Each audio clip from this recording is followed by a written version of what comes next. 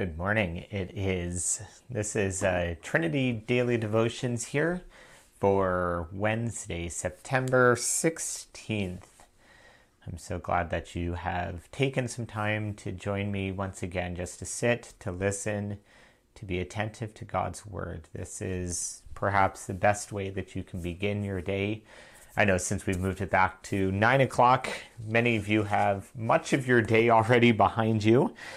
But thanks for bearing with that. I might try moving it around a little bit here again, maybe doing some pre-recording and that sort of thing. But we'll see how this goes for now.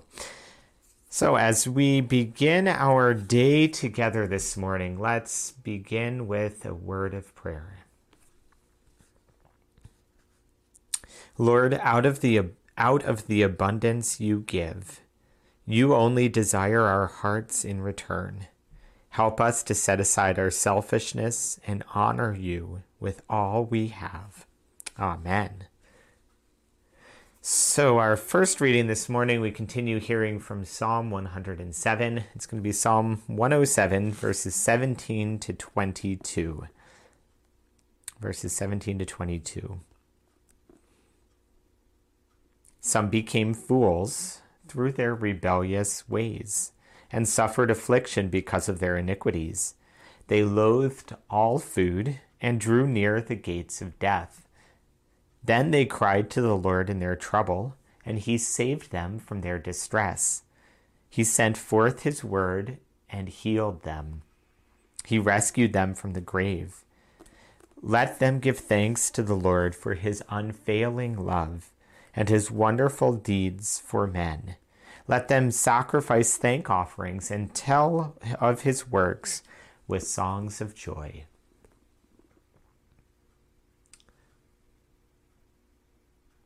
I hope that something stood out to you in those verses, spoke to you wherever you're at today, wherever you find yourself. The words that jumped out of the page to me is verse 20, he sent forth his word and healed them. I love that image. God sending forth his word and it is accomplished. My mind is drawn back to creation and how God doesn't even lift a finger in the creation account. How God doesn't even lift a finger. He just simply speaks and the world, all that's in it, comes into existence. The power of God on display. He sends forth his word, and they are healed, and heals them. What a powerful, what a mighty God we serve. I'm in awe of that constantly. He sent forth his word and healed them. What stands out for you? I keep forgetting to ask, and I know not everybody bothers commenting, but I'd love to hear comments. Again, I don't want this just to be a vacuum of me just talking, but I'd love to hear what you sense God speaking to you in these verses. Share in the comments. Get in touch with me, email, call, stop by, whatever. I'd love to hear. This is the important part of what we're doing, the good work we're doing together here. But let's turn now to Luke 24. We're going to read to the end of the book.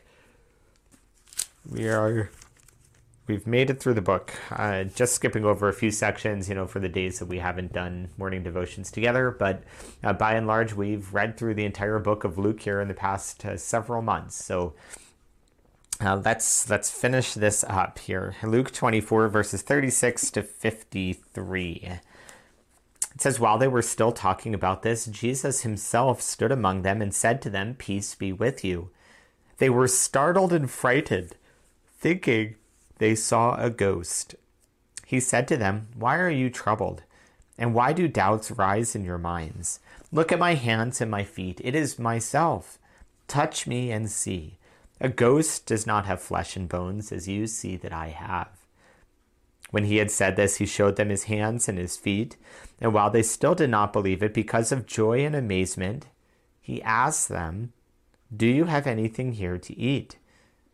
They gave him a piece of broiled fish, and he took it and ate it in their presence. He said to them, "This is what I told you while I was still with you.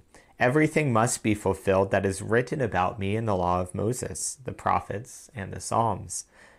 Then he opened their minds so they could understand the scriptures.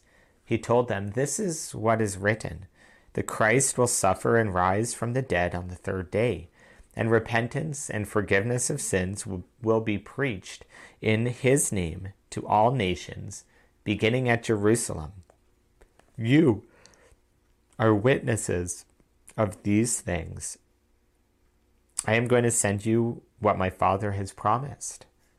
But stay in the city until you have been clothed with power from on high." When he had led them out to the vicinity of Bethany, he lifted up his hands and blessed them. While he was blessing them, he left them and was taken up to heaven. Then they worshipped him and returned to Jerusalem with great joy. And they stayed continually at the temple, praising God. Again, even as we're talking about what a mighty, what a powerful God we serve, how God simply sends out his word. The psalmist said, sent out his word and healed the people. Here we have this reminder that God sent his son, and not just an illusion, not just a picture. Luke goes to great length, great depth at underscoring the fact that Jesus really truly is alive. He's there in the flesh. He says, "Look, see, touch me." He asks for food. I think really at that point, just trying to cement the fact that he really is alive. He's risen physically. He says, can ghosts eat? Do ghosts have flesh and blood? The answer, of course, is no. Jesus underscores the fact that he is alive. He is risen physically. I love the disciples' remarks here, or what Luke records. It says, that the disciples did not believe, verse 41. Did not believe, but it gives a reason. It's not because they lacked faith, they doubted. It says they didn't believe for joy and amazement. They were just awestruck, flabbergasted. Nothing you could do here. They just kind of went into shock, I think. Yesterday we had friends surprise us, stop in just right around lunchtime, and just knocked Cassie off her feet. She couldn't do anything for a few minutes. She was just in shock and awe that they had stopped by. I think that's kind of the sense here. It's wow, and that's all you can do, right? The disciples beginning to grasp all that Jesus had said he was going to do actually has come true. Then finally, Jesus leaves them with the promise. He says, "I'm going to send you what my Father has promised you." I'm going to send you what my Father has promised. And he's talking, of course, of the Holy Spirit, the very presence of God who is still with us, still alive, working in our lives and our hearts today. He's with you. The Spirit of the risen Jesus, the resurrected Christ, the Spirit of the living God is walking beside you today, is in you today. The encouragement to live like he is. Live in the power of the risen Jesus. Live in the power of the risen Jesus. Why don't we pray this morning? Heavenly Father, we thank you that you are beyond all compare. You are bigger than all we could hope or think or imagine. We thank you, Lord, that you simply speak and things happen. Sometimes we stand in awe of your bigness, of your greatness. Sometimes, Lord, we admit that we wish you would speak a little sooner or a little more clearly, or in the ways that we want you to speak. But Lord, help us have faith to believe that you are still the God who spoke the entire world into existence. You're the God that still cares for us. knows us personally. We thank you that you've sent your Son, Jesus, who lived, who died, who rose again, who reigns with you now. We pray for a fresh outpouring of your Holy Spirit in our lives, that we would have faith to believe in you, that we would live as bold, intentional witnesses for you, Lord. Remind us of your resurrection power alive and at work within us. Today we pray, even as we boldly pray together. Our Father, who art in heaven, hallowed be thy name. Thy kingdom come, thy will be done on earth as it is in heaven. Give us this day our daily bread, and forgive us our trespasses, as we forgive those who trespass against us. And lead us not into temptation, but deliver us from evil. For thine is the kingdom, and the power, and the glory, forever and ever. Amen.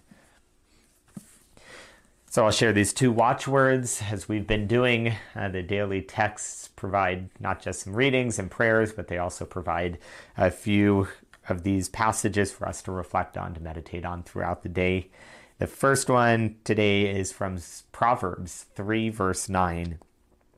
It says, honor the Lord with your wealth. Honor the Lord with your wealth. And then from Luke 6:35, it says, lend, expecting nothing in return.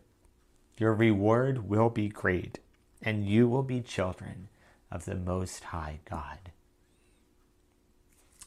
So I pray your blessings on your day today. May the Lord bless you and keep you. May the Lord make his face to shine upon you and be gracious to you. May the Lord look upon you with favor and give you his peace. Amen. One more day of morning devotions here this week. Thursday, we'll be back tomorrow at 9 o'clock for morning devotions. Just a reminder, tonight we're restarting our Bible study.